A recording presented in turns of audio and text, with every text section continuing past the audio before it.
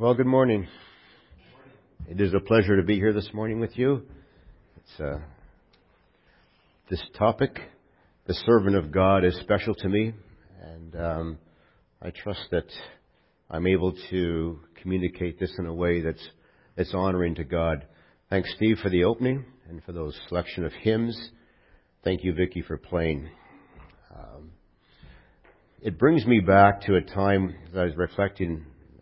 We were saved when we were going to church, actually in New Liskeard, and then we moved to Kirkland Lake, and we spent 12 years there in just a small little church, very humble.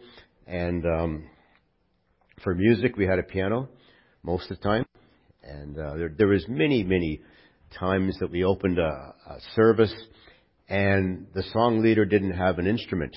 And so it was up to the song leader to open the song. And sometimes I was a song leader. And my voice is terrible, absolutely terrible. And I used to say, "Oh, great, we got a piano, it's so good." So just the simplicity of opening with a piano and just being able to sing, it just brings me back to just how good it is just to focus on the words and what God's saying through these hymns. So just thank you for that. Let's open in prayer. Father in heaven, we do thank you for just the words of praise and worship that we can lift unto you. We thank you for the word that helps us to understand and draw us closer to you, Jesus. And so we praise you for that. In his precious name we pray. Amen. Looking at Isaiah this morning, the topic before us is the servant of God, Isaiah, and we'll go through that theme for some time. Just in way of introduction, I'll just add to what Jim spoke on last week in way of introduction to the book. The book of Isaiah has 66 chapters. The first 39 chapters occurred during his ministry, and they were probably written around 700 BC. And from 40 to 66, they were written near the end of his life, probably around about 680 BC. The first half of the book was Isaiah, the first 39 chapters or so, contains scathing denunciation, pronouncements against Judah, against Israel and surrounding nations, and really a call to them to repent of their sins. However, the last 26 chapters of the book are filled with consolation, they're filled with hope, they're filled with Isaiah unfolding God's blessings and a future that would include the coming of the Messiah. Section 40 to 66 is called Words of Comfort. And the section we're looking at is in section 42 of the book of Isaiah, which includes those words of comfort. Isaiah 40 verse 1 starts out by saying, "Comfort, comfort my people, says the God.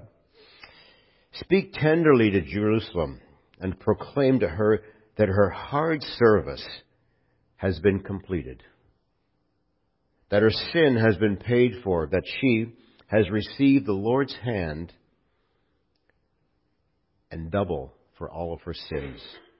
A voice of one calling in the wilderness, the desert, prepare the way for the Lord. Make straight in the wilderness a highway for God." John the Baptist picks up on this theme, and he used these words as he challenged the people to prepare for the imminent coming of the Messiah. And he also echoed Isaiah's words when he used the theme, "Repent of your sins." Isaiah speaks more about the Messiah as both the suffering servant and also the sovereign Lord. The fact that the Messiah was to be a suffering servant and the sovereign Lord could not really be clearly understood and seen until the New Testament. Yet even then, without struggle, to understand how one would come as a servant and also as sovereign Lord at the same time. The previous chapter in Isaiah 41 that we'll look at today contains an argument against false gods. God says in verse 21 to 29, "Look at the evidence. Look at the evidence. They're sham gods," he says. "They're no gods. They're fool-making gods and poor imitations," speaking of the idols that existed at that time. He pictures Israel as God's servant, whom God is encouraging and telling them to have faith. If Israel could have erected a banner at that time, it might have used this phrase: pursue the promise. Israel, pursue the promise that God has made to you. Israel will emerge, and God is with them and will provide the help that they need. He'll turn desperate and despairing situations into hope and prosperity for Israel. God is with them. Isaiah is reminding them this message is from God, who keeps His promise because He's trustworthy and because He's reliable. Servant Israel, have hope in me and have hope in none other. Our text this morning is from Isaiah 42, verses 1 to 9. This is sometimes called the servant song, that little section. So let's read through it. I have my big, thick Bible here today. Isaiah 42, verses 1 to 9. Here is my servant, whom I uphold, my chosen one, in whom I delight. I will put my spirit on him, and he will bring justice to the nations. He will not shout or cry out or raise his voice in the streets. A bruised reed he will not break, and a smoldering wick he will not snuff out. In faithfulness he will bring forth justice. He will not falter or be discouraged till he establishes justice on the earth. In his laws the islands will put their hope. This is what God the Lord says, He who created the heavens and stretched them out, He who spread out the earth and all that comes of it, who gives breath to the people and life to those who walk in it. I, the Lord, have called you in righteousness. I will take hold of your hand. I will keep you, and I will make you a covenant for the people and a light for the Gentiles, to open eyes that are blind, to free captives from prison, and to release from the dungeon those who sit in darkness. I am the Lord. This is my name. I will not give my glory to another, or praise to idols. See, the former things have taken place, and new things I declare. Before they spring into being, I announce them unto you. Isaiah 42 opens by God saying, take a good look at my servant. Prophetically, Isaiah was speaking of Jesus. He said he's the real one. He's genuine, compared with the fakes and the imitations that I spoke about in the previous chapter. And if you, and if the future readers of your book pay close attention, what I'm also saying is this, that through Jesus you'll understand that He's the model for servanthood. He's the model for what you should emulate in your life. The things that He says and the things that He does requires us to pay close attention, because He is the model for us to follow. Therefore, people of Isaiah's day learn from the character I'm describing, and perhaps more of our day follow the example that He's already set for us. The servant behavior was groundbreaking. It was novel. It was different from all the surrounding nations. You, Israel, Judah, can model my future servant, Jesus, and show the surrounding pagan nations who God is and what He's like. This opportunity is before you.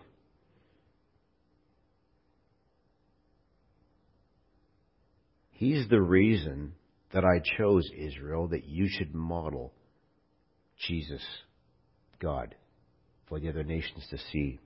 The open question before them was, will you take this opportunity and show these pagan nations who God is? Isaiah encouraged them. He says, say yes. Please say yes. Show them God's way is very different from the self-destructing, sinful pathways the other nations are set out on. The message is universal throughout the ages, though. God is teaching the same lesson to us, that we should be the model for other people to look to see what God is like. Yet we have this amazing, huge advantage.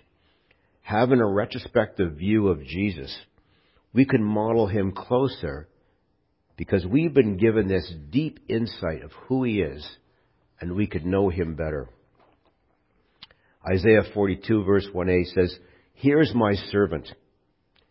These verses are quoted in Matthew chapter 12 verses 18 to 22, speaking with reference to Christ. In Matthew, he quoted Isaiah 42 verses 1 to 4, that exact passage.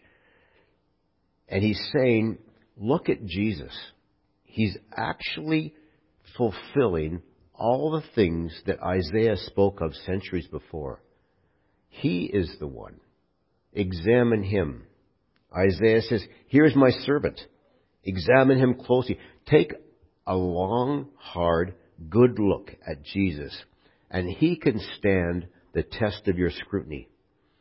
Speaking prophetically, Isaiah says, test Him. Please try to spot any imperfections within Him.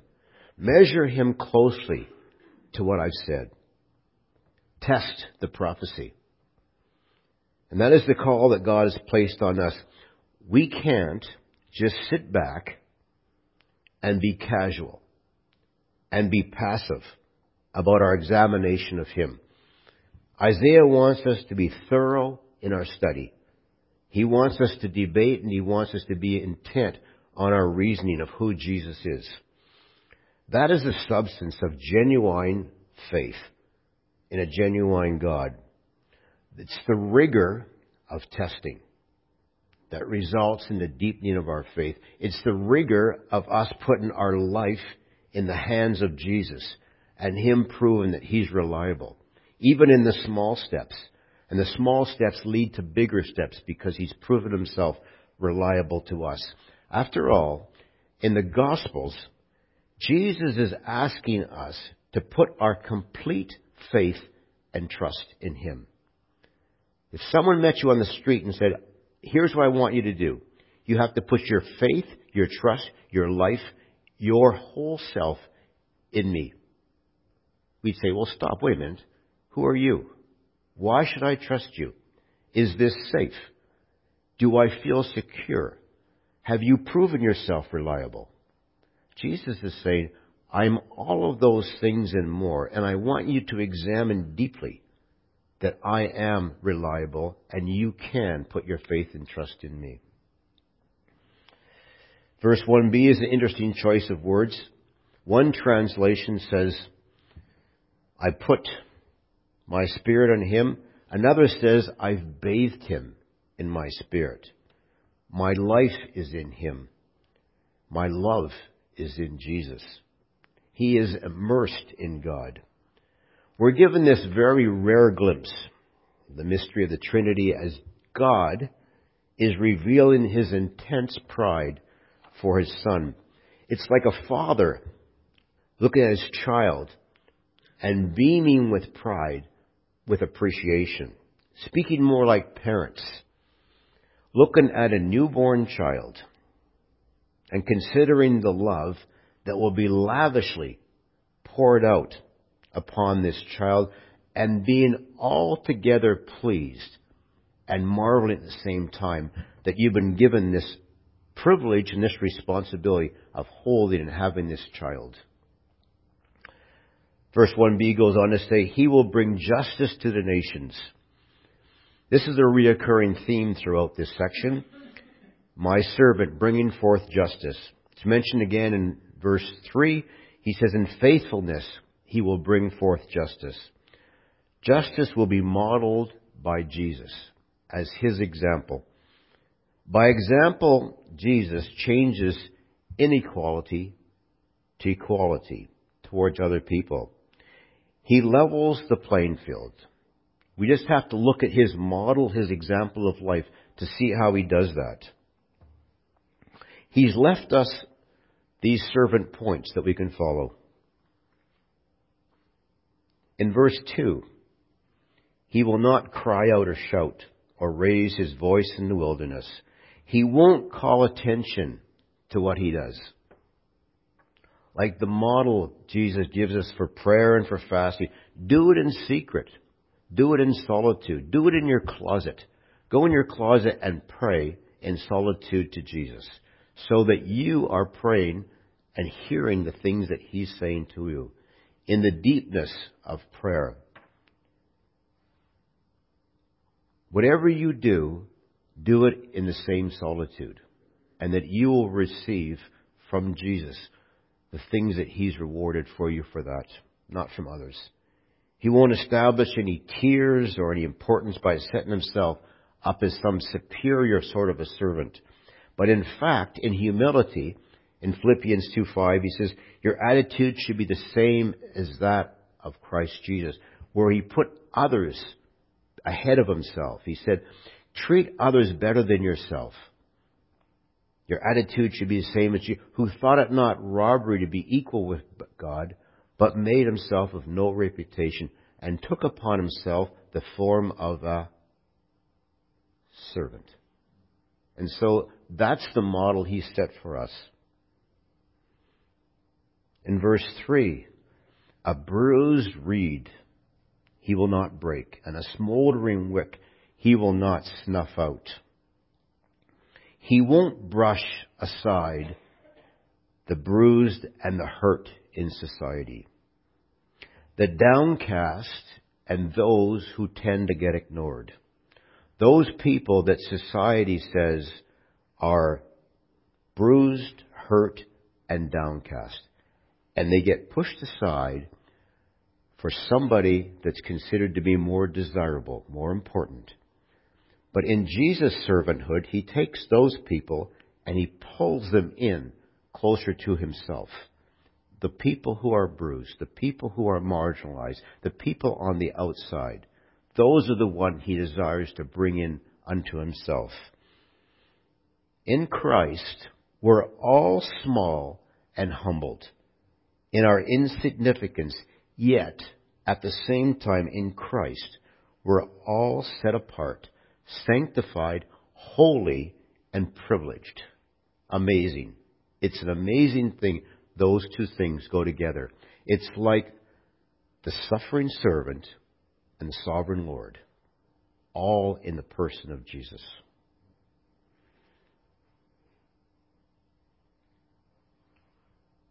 As well, he says, all equal as servants. No tiers. All on the same level. All vital parts of the body that are necessary to function in harmony and in beauty.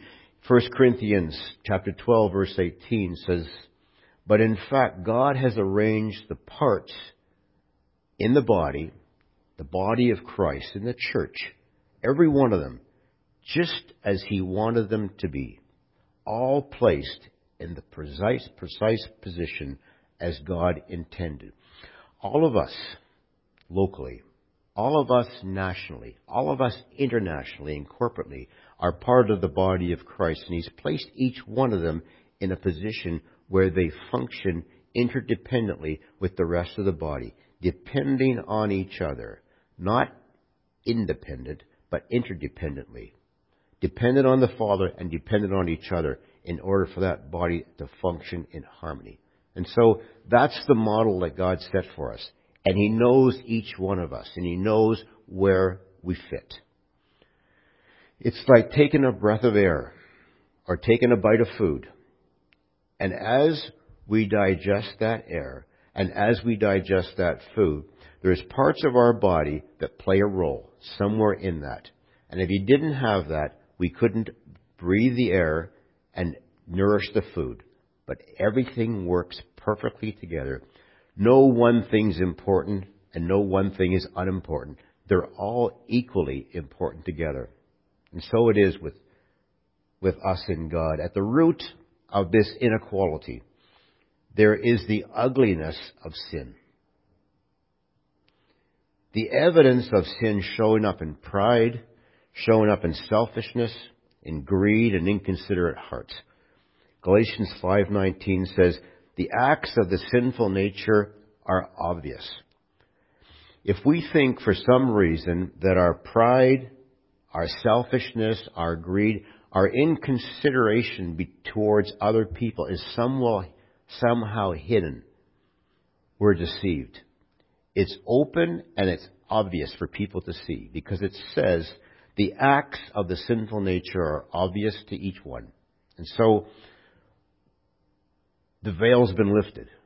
We're all in the same boat. We all have some measure of pride. We all have some measure of ego. But that is just the nature of who we are. But in Christ we know that those things have been dealt with on the cross. Jesus' victory on the cross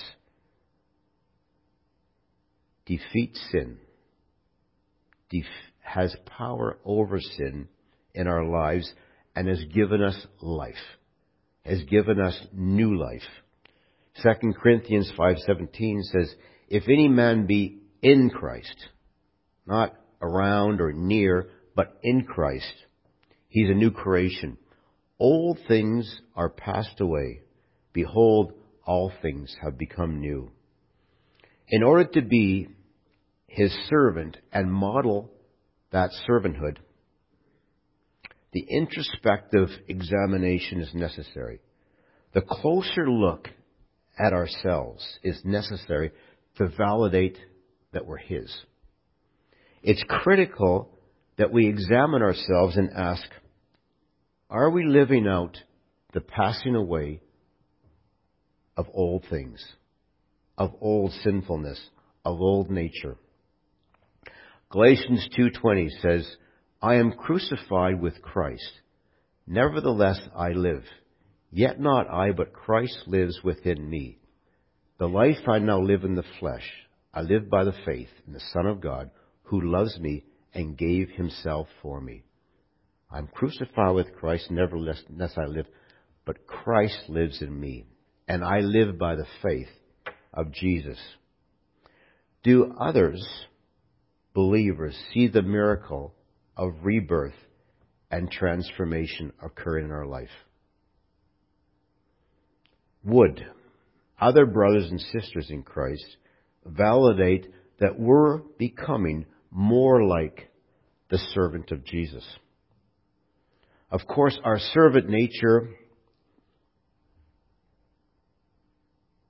is not to be worn around like some badge of honor. Like, look, what a great servant I am. Isn't that fantastic how great I am? No.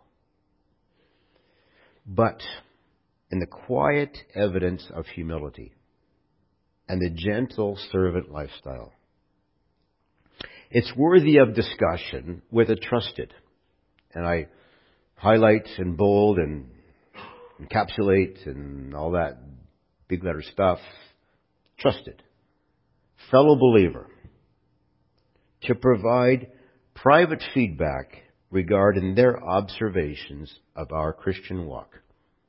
Wouldn't that be interesting? If we were to get alongside a trusted believer and they gave us honest, transparent, and clear feedback of our walk in Christ. And not this how am I doing in my Christian walk? No. That's got all the window dress of pride and ego and self in it. No, more so, what is Jesus doing in me? Is that rebirth and continual transformation, is that visible to others? The question is this: would we really want to hear the comments? Like John providing the 7 churches with his report. Some very, very good observations, but at the same time, he also included what we might call today opportunities for improvement.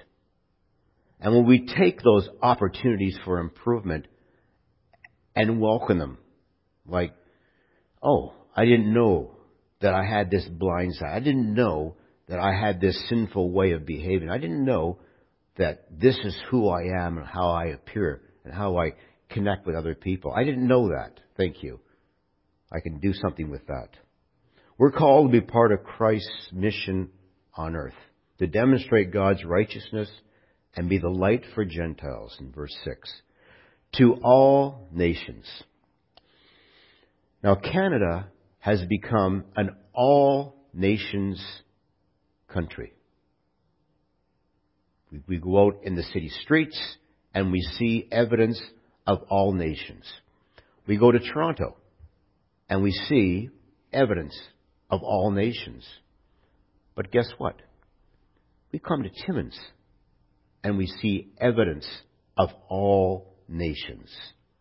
Right here in our city, in South Porcupine. Through Christ, all people have been given the opportunity to share in His mission work, in the work of the kingdom. God's call to us to be servants of His Son, demonstrating God's righteousness. Not talking about it, but demonstrating God's righteousness and bringing His light into the darkened world. And that demonstration is louder, it's clearer, and it's easier seen than using words. And that demonstration is based on what God has given us in terms of our love for other people from other nations, as we seek to be inclusive and seek to bring those people into God's love. It's not long when Isaiah describes the servant nature of Jesus that he introduces this whole concept of being called. We see that in verse 6. I, the Lord, have called you in righteousness. I will take hold of your hand. The call to the Lord's mission is coupled with servanthood. The two go together. A servant of God and called of God. We've placed our faith and trust in Jesus Christ, and we call Him Lord, and we call Him Savior, and by that very nature we call ourselves Christians, disciples of Jesus. We are servants of God. And as servants, we are called into the service of Jesus Christ. And to be the light for the Gentiles. And that's not an optional elective. That's not something that it's really suited for somebody else. It's something that He's called each one of us to. If any brother or sister is here today and they don't know what God's call is towards them, if they'd like to know, and they're saying, you know what, I just don't know. It eludes me of what God's call is. We'd love to meet in the prayer room with you following this service and pray that God might reveal His call and provide clarity to your heart, so you might know and have the assurance that God has put a call in your life, put a call in your heart. In conclusion, when I worked in mining a few years ago, the company that I was employed with introduced this new software, and that everyone needed to learn how to use this. It was extensive, and it needed to be learned and applied in order to function and perform your jobs. It wasn't one of those training courses where you go and you sit back and you put your head in neutral and you go home at the end and all's good. This was one of these courses, and they said, we're going to train you, and when you're finished the training, you're going to have to use this. So you should probably pay attention to what we're training you in. So everyone sort of put their mind in that sort of a place. And during training, there was a practice location in the training package called the Sandbox. Well, the Sandbox was this no-risk place. You could make as many mistakes as you want, and you didn't destroy the company or whatever. It was no big deal. It was safe. It was no risk. But it was also non-realistic. It was non-reality. It was a training location, and it was good. Everybody loved the Sandbox because you could go in there, do what you want, and nobody really cared. Right, wrong, indifferent.